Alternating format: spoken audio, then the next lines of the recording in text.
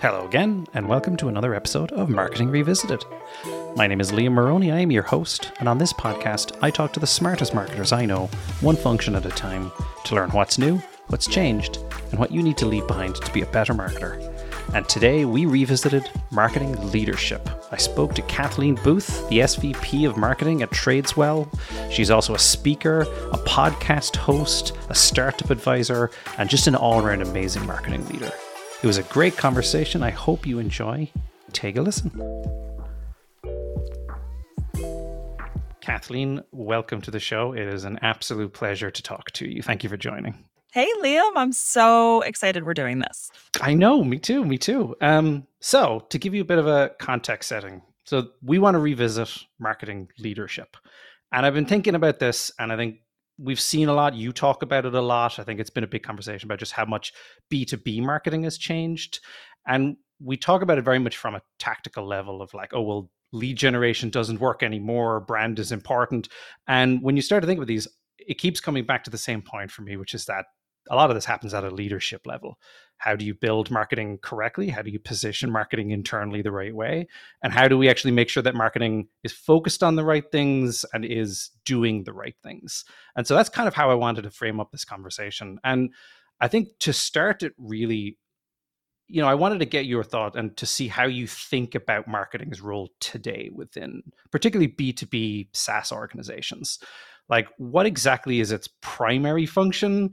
And how do you stack rank that? Like, if you're coming in from scratch, marketing as a brand new entity, what is its role going like from day one, and how do you build that outwards? Yeah, I mean, it's an interesting question, and it's something that is pretty timely because the place that I'm working now, I started on January 1st, and it wasn't like we were a brand new organization, but we really didn't have a lot of marketing built out. And so in some respects, I was starting from ground zero.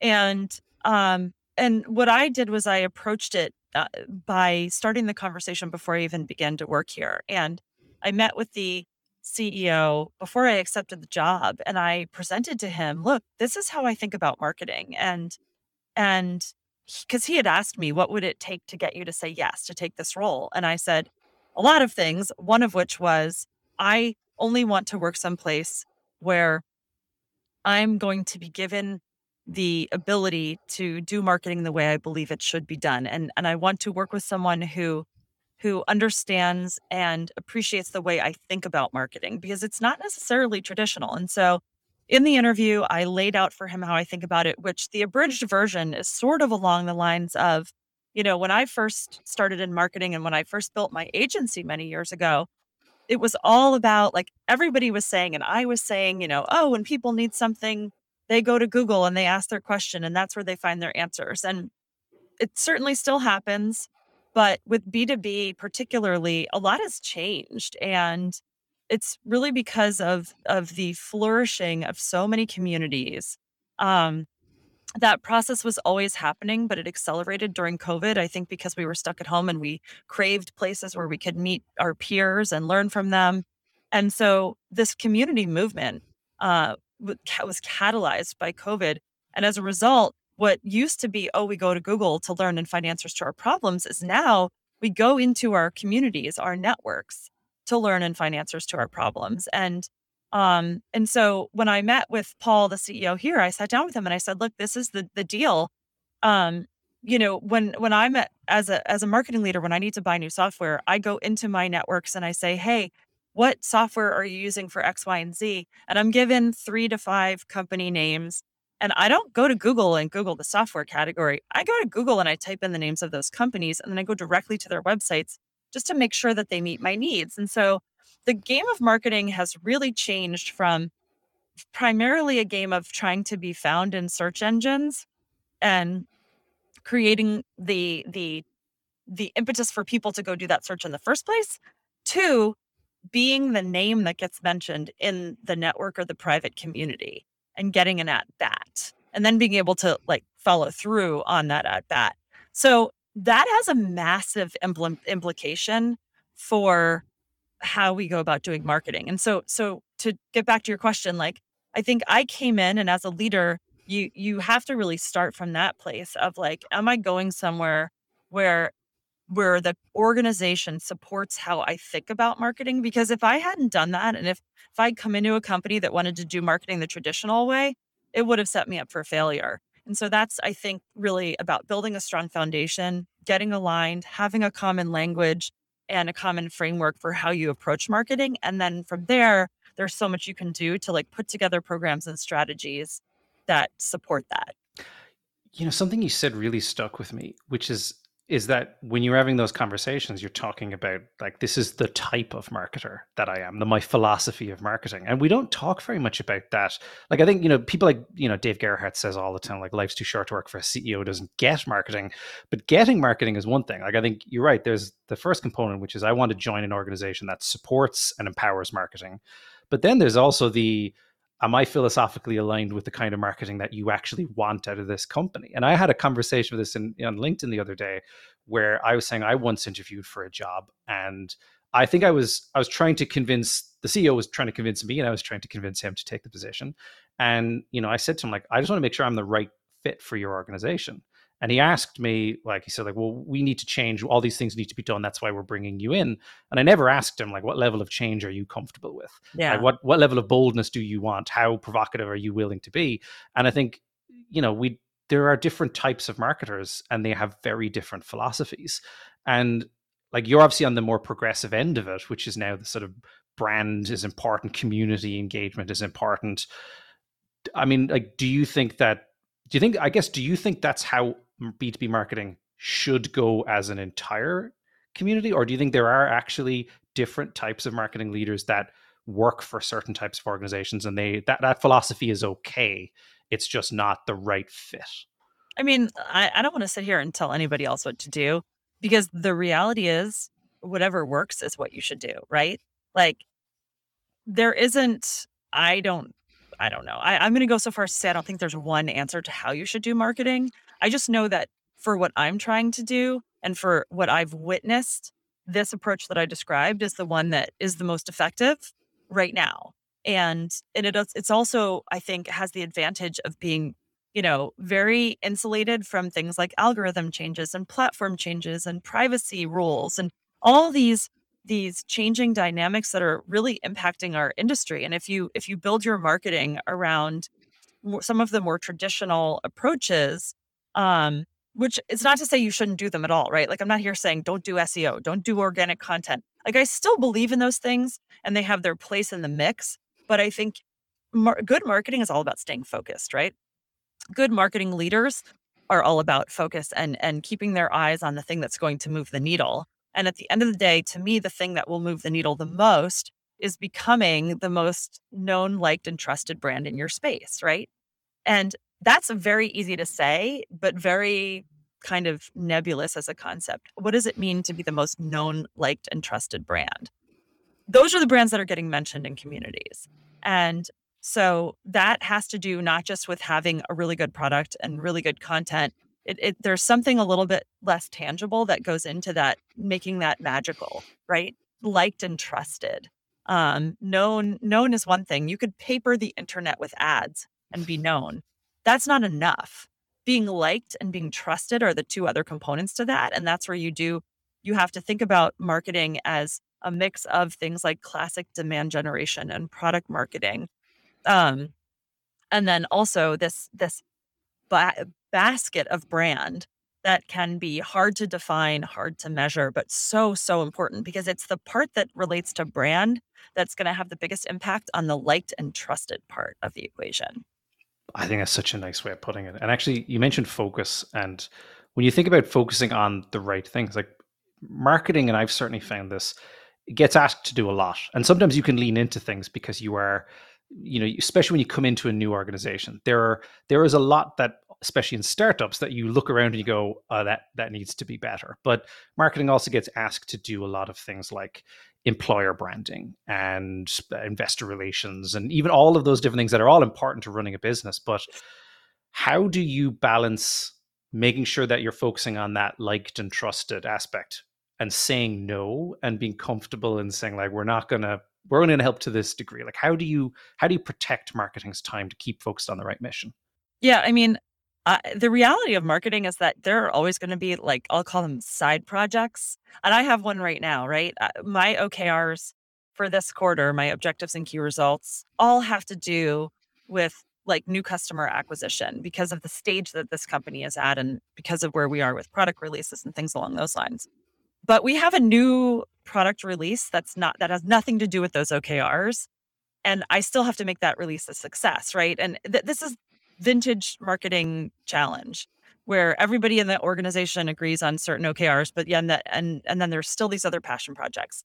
So I kind of unofficially plan for 80% of my team's time to be focused on the OKRs that we have and to really passionately guarding that 80% of our time and not letting the team get distracted, and then building in 20% of their time for these things that will inevitably crop up because, like, I don't know a single marketing leader that doesn't have one of these. And it's the nature of business. Like, it's not possible, I don't think, in this day and age to put a plan together for even 3 months and fully account for everything that's going to happen in that time period, especially if you live in the startup world. Heck, it can be hard to plan out 30 days sometimes, but we do it. But yeah, so in my head, it's like, I know going in that 80% of our time needs to be sacrosanct and laser focused on the OKRs, and the other 20 we'll play around and figure out how to make it happen. Do you have any recommendations on internal education to make sure that, especially with other departments, they don't feel like, well, 20% of marketing's time is going to be focused on this. We're still going to help with these things, but like our mission is X. Like, how early in and how do you make sure you get that message across to the other teams? Yeah, it's all about communication. I think when we set OKRs, as a marketing leader, I'm involved in that process at the leadership team level, and there's trade-offs involved, and you have to talk through those. And this is true for every team in the company. But when we set our OKRs, I remember having a conversation and saying, look, we are going to say no to a lot of things. Like, for example, my OKRs right now, like I said, they're around customer acquisition and a very particular type of customer that is very product-led growth related. And so I remember saying to the leadership team, I am not going to put any of my team's energy into this enterprise ABM motion that we probably need to do because we are going after those customers. But right now, that is not what our OKRs are focused on. So next quarter, if the OKRs are, relate to that, we'll do it then. But we can like allow the sales team to pick up the slack on that because they have OKRs relating to that. Whereas marketing needs to be focused on one thing. I think you just need to say that and say it early and say it often and remind people. And you're going to get the same kind of pushback. Like, my product team right now is totally focused on several product launches that we have to get out the door by April 27th for an event we're sponsoring. And they're saying no to my team a lot right now, as they should, And so I think you have to build an organizational culture where that's acceptable. And that starts from the leadership, right? And setting that example and telling your team, like, as I tell my team this all the time. The other day, somebody on my team was like, oh, wouldn't it be cool if we turned on the chatbot on our website? And I was like, it would be cool. Is that going to help you accomplish your OKRs? If the answer is no, then put it in your backlog or your idea parking lot, and we'll talk about it next quarter. I love that way. It's very much like a product release type Jira backlog kind of an idea of way of working. Yeah. And we do run modified agile here, so you'll probably hear me using this. Makes sense. Yeah. I've been on those marketing teams. The first time I was on an agile style marketing team, it was the most efficient we ever felt. How do you, in that world particularly, how do you still leave room for creativity and risk taking and like moonshot ideas? It's a really good question. I think there's different buckets of creativity and moonshot, and there's the creative risk-taking ideas that feed into helping you accomplish your OKRs. And I'm the kind of leader who's always like, hey, go for it. If you think it's going to work, do it. But if you do it fast, and if it's not working, stop immediately and move on, right? Like, I like empowering my team to do it, and to be able to do that, you have to make sure you're hiring people that you trust to see those opportunities and to execute on them. And then there's the kinds of creative moonshot opportunities that have nothing to do with your OKRs, and those are the ones where you got to really think hard. I am generally pretty skeptical of things like that if they're going to be a distraction. And because they're so easy to do as a marketer, it's so easy to fall victim to shiny penny syndrome. And, um, and so there's a couple ways of answering that. It's either, is it worth the risk? In which case, let's use that 20% of our time, recognizing though that if something comes to us from outside of our team, we're eating into the 20% of our time that we reserve for these experiments. Or, I'm not afraid to say to somebody, look, I don't think we should do it. But if you believe in it that much, go do it on your own time. Yeah. And if somebody really wants it, they'll do it. Yeah, I like that. And I think in startups that promotes a certain type of innovation anyway. Yeah, I've never forgotten the story that was told to me by Pete Caputa, who is now the CEO of Databox.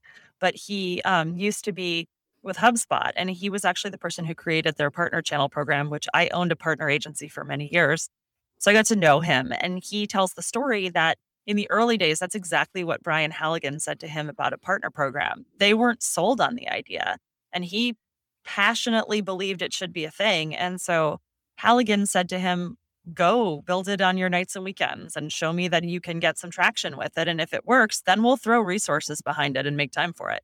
And he did that, and it wound up being a massive driver of HubSpot's success. So, speaking of different version of that, it feels like now brand is kind of falling into that category where demand gen is kind of owning brand a little bit, or at least certainly like the forms that Chris Walker talks about, and like we're doing much more like brand drives demand. You don't often hear about brand as a defined function within B2B marketing teams, at least certainly not unless they're very large teams. How do you think about hiring for that, building that out? Like, where does it live now?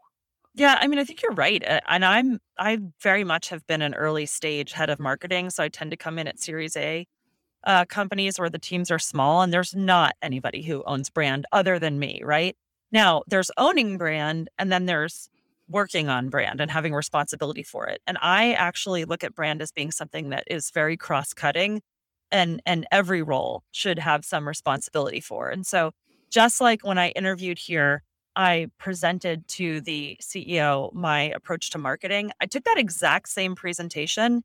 And when I onboard new hires, I run them through it because I want everybody from the top to the bottom all on the same page about how we think about marketing. And so I walk every person on my team through this notion of conversations happening in communities and peer-to-peer networks, et cetera, and why brand plays such an important part in positioning you as a company to have those opportunities to get the at-bats, to generate demand. And so everybody is educated on that. And I expect everybody to embrace that and weave it into how they do their job. That's an interesting way of looking at it. And it's one that I've certainly always struggled with this idea that if no one specifically owns brand, then no one owns brand at all. And it like because it tends, especially in this format, like it doesn't find its way into the OKRs because it's kind of an always present thing. It's more about a mindset of like, as I'm creating content, am I creating it with the community engagement in mind, as opposed to what I know I've struggled with, and I think is all the conversations I see on LinkedIn. There's this: how do you not get led by your metrics and your dashboard, and you start to skew your thinking towards near-term impact at the expense of long-term brand? Yeah. Yeah. So I want to answer that in two ways. One is the whole if no one owns it, if everyone owns it, no one owns it. I mean, I definitely own it for sure. We're a team of 5 full-time, and then we have a number of external contractors. Um, and the way that I look at everyone has responsibility is, when you think about communities and peer-to-peer networks, there are a lot of them. Like we sell into e-commerce and there's LinkedIn, there's Twitter, D2C companies are big on Twitter. There's a ton of Slack groups, there's Discord channels. Like one person can't own participating in all of that and can't own getting results from all of that. So like one way that I work with my team is not just how are you going to incorporate brand into your work product, but how are you personally going to shoulder some of the burden of having Tradeswell build a meaningful presence in these communities. And so Like I have one person on my team who's not really into LinkedIn, but she's very interested in participating in Slack or Discord communities. So like she's going to run point on those, which is not to say nobody else can participate, but like ultimately, if there's a conversation happening in those particular communities, we've agreed as a team that she's going to be the one to flag it and respond or make sure that we get a response. Just like there's other folks on my team who are very interested in Twitter or LinkedIn. And, you got to find the places where people are passionate. But like, to me, that's one way of really distributing responsibility. And I think that, you mentioned Refine Labs, and I think they do a good job of this. Their team is very engaged in social and everybody's doing it in different ways. But you can see that everybody really has some degree of ownership for building that brand through their personal involvement. And that's very much what I'm trying to do here is democratize the ownership of participation in communities and networks so that every one of us feels empowered to go and be that flag bearer for Tradeswell. Yeah, that's it's a really good point actually you make, because I was reading one of the posts from someone at Refine Labs who was giving the like, hey, here's what it's like to work here type thing, and empowered was the word that kept coming up. It's not you have to post just because Chris tends to be a heavy poster himself, but you are encouraged to, you're empowered to, and of course it should be in your authentic point of view. We're not all supposed to parrot and sort of mimic, and I think that's actually a big struggle. Like we just right now brought on Everyone's Social because we wanted to do employee engagement and advocacy and things like that. And a lot of the education was on like, it is not the company's job to say this is how you're supposed to speak on LinkedIn. Here is a script, say exactly this. It's we need to give you the tools, but also the freedom to make sure that you can actually do it yourself. Otherwise, it's not authentic and it doesn't work. Yeah. In fact, that's the conversation I have with my team. And we start the conversation about like, how are you going to participate by actually having a conversation around what their personal goals are for their career.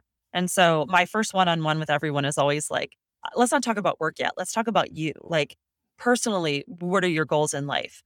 What are your goals for how you want your career to evolve? What are you interested in and passionate about? What do you enjoy?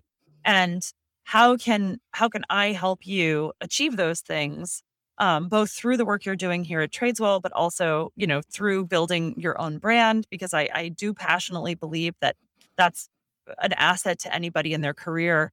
And again, you don't force it on anyone, but if you can really figure out what makes people tick and what they enjoy and what their goals are, then, to me, when I meet with them, the first thing is, look, 90% of what you post shouldn't be promoting anything Tradeswell related. Like you should be building your own brand about the things that you care about. And if it happens to intersect with what we do, fine, but it doesn't need to. But then when we do have something we really need to promote every now and then you've built an audience and you will have a receptive audience for hearing more about the things that Tradeswell is needing to get out there. And that's how I approach my own social too, by the way. Like I don't post about us a lot. And if I did, nobody would want to interact with me, right? Like it's not about that. It's about you have to earn your relationships and you have to nurture them. And it's like anything. It's like a friendship. And every now and then, if you need to call in a favor or if you need to be a little self-promotional, if you've earned that right, then people are receptive to it. And speaking of posting, it's a good segue because you wrote a really good post, which was around if someone wants to get through to you in an interview, they need to answer the question of, well, what marketing do you like? What do you read? We're up a hornet's nest or what? And I think, like I love that you talk about being this lifelong learner and you're always sort of like consuming information and learning. And I think it's surprising how rare that actually is, certainly as a marketing leader. And I know I've said this, I still cringe when I think about this. I was talking to a founder of a company one time when I was potentially being interviewed for a job. And I think I told him, like, he said, like, what kind of a leader are you? And I said, like, oh, well, I'm a demand gen type. So I skew this way and this is how I see the world. And then I realized that, like, I don't want to be that boxed in. Like, I want to be much more fluid and I want to be open to things. So I tend to try and learn from non-marketing sources. But it's still very rare for a CMO to not come in and say, like, I am here because I am an expert. I have this backlog of experience. I've done all these things. I know what I'm talking about. But you come in with a sense of humility and there's the I'm still learning, I'm looking around. I guess the first question is, why is it so rare? Like, why do we hyperfixate on like I know what I know and I don't need to know anything else? Yeah, I don't know how rare it is. I can't speak to that. And for me, I don't know if it's a sense of humility or just a really strong case of imposter syndrome that I kind of like harness and channel into learning because I always like the thing that gives me the most anxiety is feeling like I'm making a fool of myself or I don't know what I'm talking about. Like, and I don't know why that's such a thing. I know a lot of people feel the same way though. And so I've definitely learned to just accept the fact that that's a part of my personality. Um, you know, to go back to my post, I'll start with that.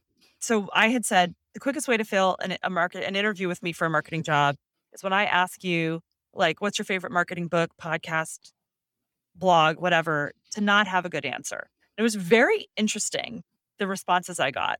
Half the people were like, amen, I totally agree. And the other half were like, this is the most horrible post ever because if we should go, we should be looking for people who can write the book, not the people who are reading it. And whatever, it is what it is. But I don't think people actually really read closely what I wrote because what I wrote is to not have a good answer. It wasn't to not be able to say the book or the blog or the podcast. It was to not have a good answer, which was really about to not have a good answer about how you're continuing to learn. And if you're continuing to learn by doing experiments on the job, great. That's a good answer. Like I think Chris Walker wrote back and was like, I would fail your interview. And I'm like, no, you wouldn't. Because your answer is like, his answer was, I'm experimenting on the job. Great. That's a good answer, right? You know, I'm not looking for somebody who's just going to tell me what I want to hear. I'm looking for somebody who's going to prove to me that they're not sitting on their laurels and just running their marketing career off of what they were taught 5 years ago.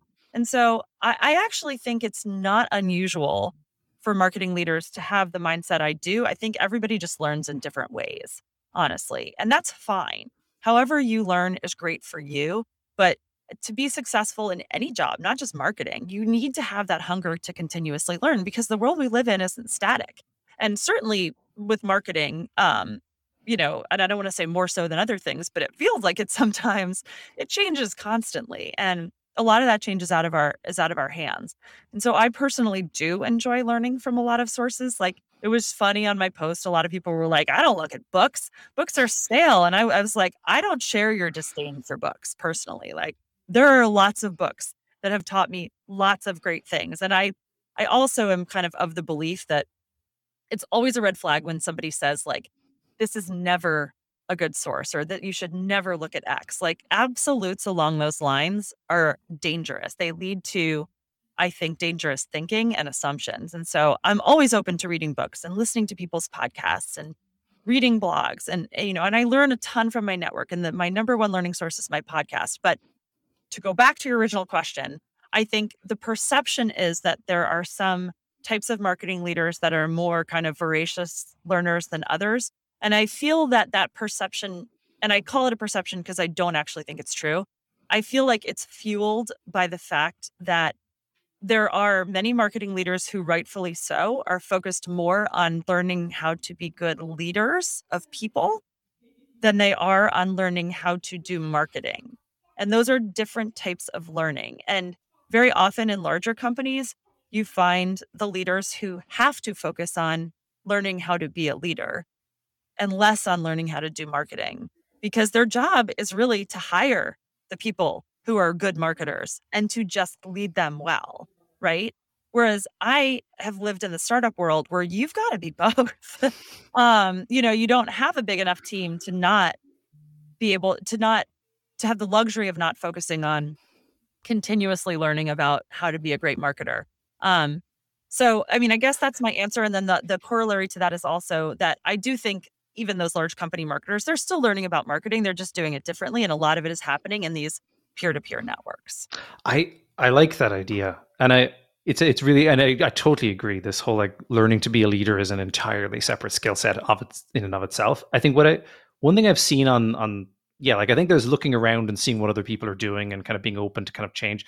But I think going back to the thing that we started talking about, which was just the change that is occurring within the industry, that's from a leadership point of view, that's challenging because especially if you've always seen it being done a certain way, or particularly because I know you've advised for companies, a lot of the times they'll say, well, you need to be doing these things. Here's the things that you should be focusing on. You need a demand gen function. You need to generate leads. You need to be focused on pipeline. So there's a lot of top down, I guess, like old perceptions of how teams should be structured and what they should be focused on. And then you've got the conversations that are happening on LinkedIn where it feels like everything's changing all of the time.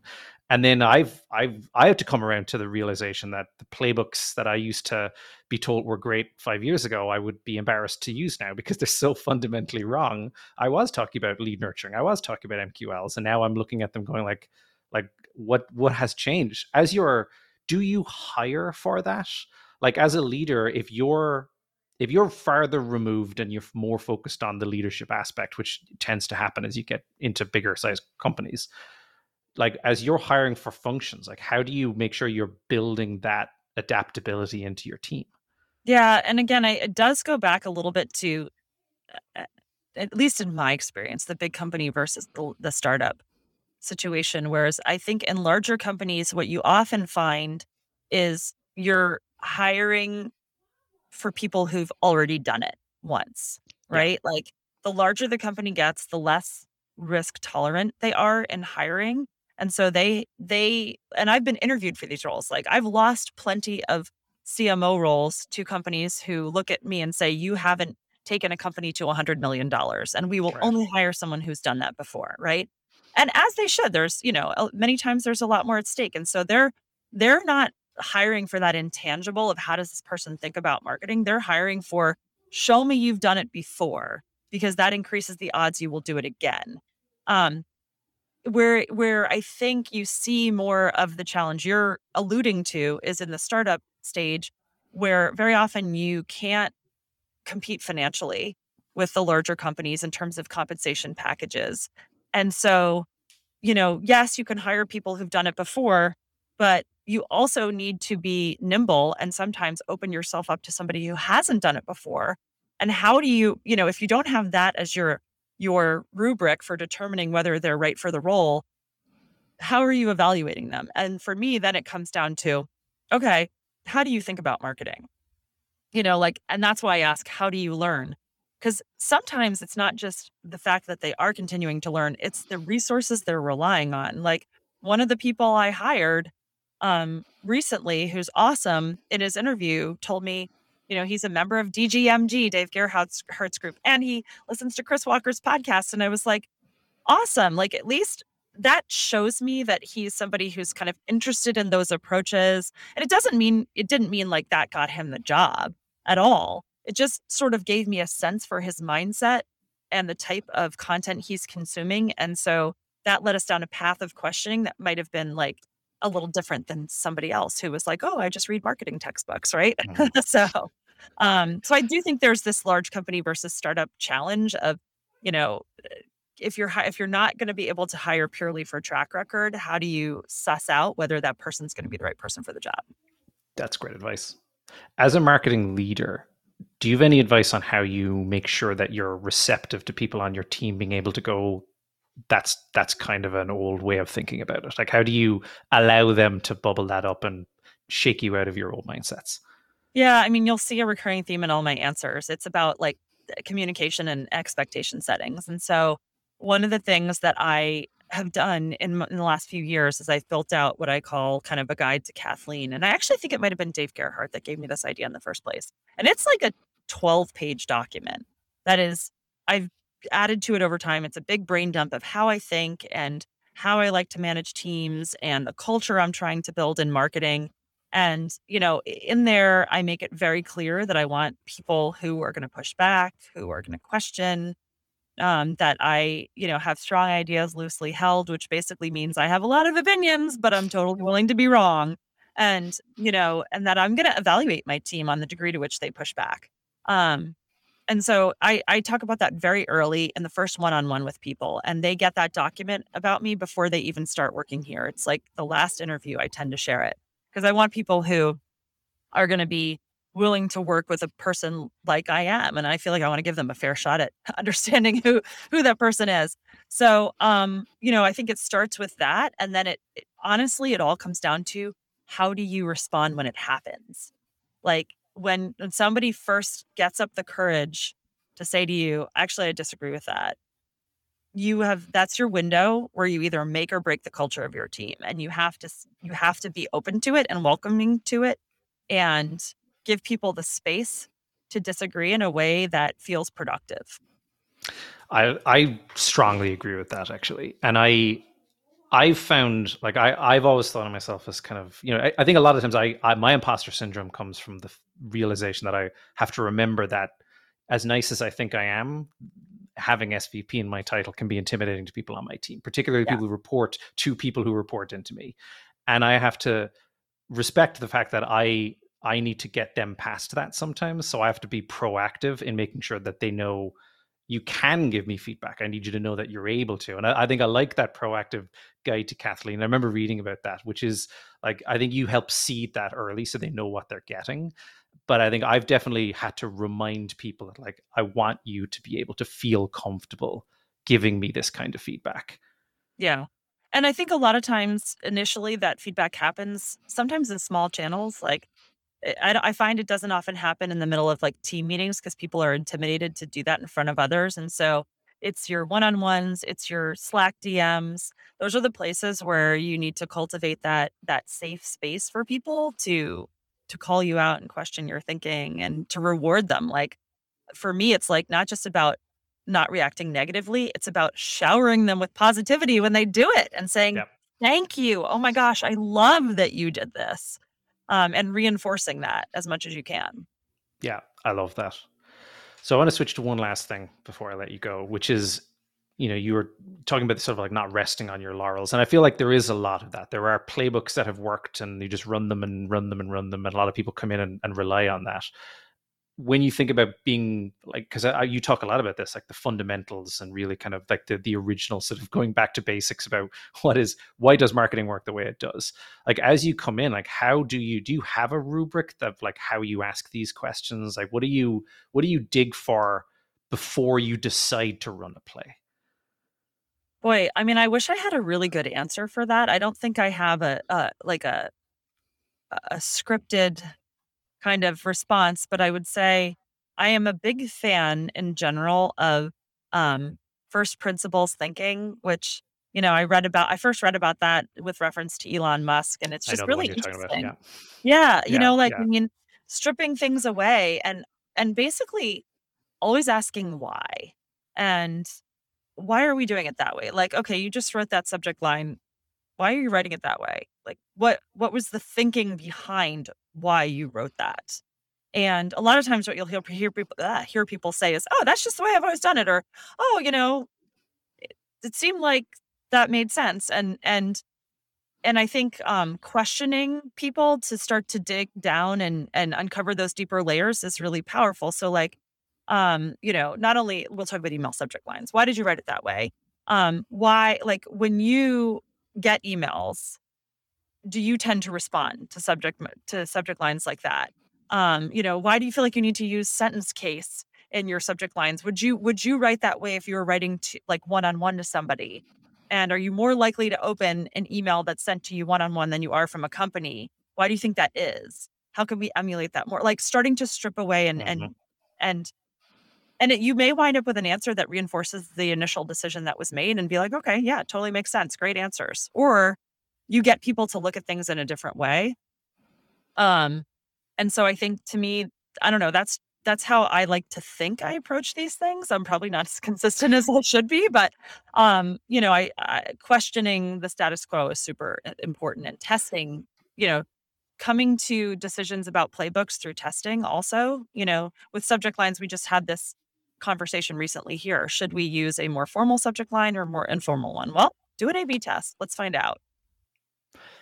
I think it's a stellar answer, and I love the question everything thing. The thing I've struggled with, and I've seen leaders struggle with, is how do you do that in a way that doesn't feel like you're challenging people or putting them on the spot to go like, well, why is it, like, where does that questioning take place in a way that's productive? Yeah. So I think it can take place in a team environment if you build the right culture. And in fact, that's something that you need to really you need to be very deliberate about. And so in my guide to Kathleen, I do talk about like, I want people sharing everything they do in our team Slack. And we have like just the marketing team in a Slack. And and I had this conversation last week because my team has been here for just slightly under a month. And they were like, "Well, should I share these drafts?" And I'm like, yes, you should share everything because not only does that help keep us all informed about what other people are doing, but we'll learn a lot from each other. Like the way Matt rates subject lines is totally different than the way Charlotte does, is totally different than the way Shannon does. So let's share all that we're doing and the results and like let's figure out like who's getting responses and and by the way, strip away the pride of ownership. And I need to do the same thing. Like let's all share our work and be open to getting feedback because it's going to make us better. And the best trait you can have in any job is really being open to that kind of feedback and being quick to internalize it. So like the kind of person that I think is most successful on the teams I manage is the one who's open to hearing about all of it, who likes to be challenged and who quickly internalizes that feedback and then doesn't do that same thing again, right? Like you immediately see it reflected in their work. That's the kind of person who's going to go so far so fast in any kind of job. I love that. And I think that actually is a really good way of summing it up. Like it really is culture. It is an environment in which you're able to do these things as opposed to, what you can see in startups where sometimes you're moving too fast, sometimes there's too much going on, sometimes there's lots of pressure to kind of be delivering very quickly. And it feels like it's a lot of a leader's job to make sure that you're providing a space where that can actually occur, where you can stop to question stuff. Yeah, and I would just add, I would be remiss if I didn't say, like, you have to model it too. So, like, I need to share my stuff and be open to people catching errors and making it better. And I need to show like gratitude for that and be vulnerable in a group setting so that others know that it's okay for them to feel the same way. Yeah. Yeah. And I think you do a stellar job of it. I certainly learned from everything that you write on there. I think it, like being vulnerable is tough in a leadership position because it can make you feel like you're undermining your own authority or you're sort of showing weakness. But I think this seems to be a growing movement where that is teams look up to that. They respond to that. They respect that. And I think that it's important for leaders to be showing more of that externally. Yeah, totally agree. It's hard. It can be scary to do it. But it certainly pays a lot of dividends. Yes, I agree. Well, I think that is a wonderful place to leave it. This was a fantastic conversation. I really appreciate it. I always learn so much when I get to hear from you, and even more when I get to talk to you. I am a better marketer for this conversation. Oh, you are so sweet. And this was a lot of fun. And I'm glad we had a chance to talk because I love seeing the stuff that you share online as well. And following your journey has been a ton of fun. I appreciate that. Well, thank you so much, Kathleen. Thanks, Liam.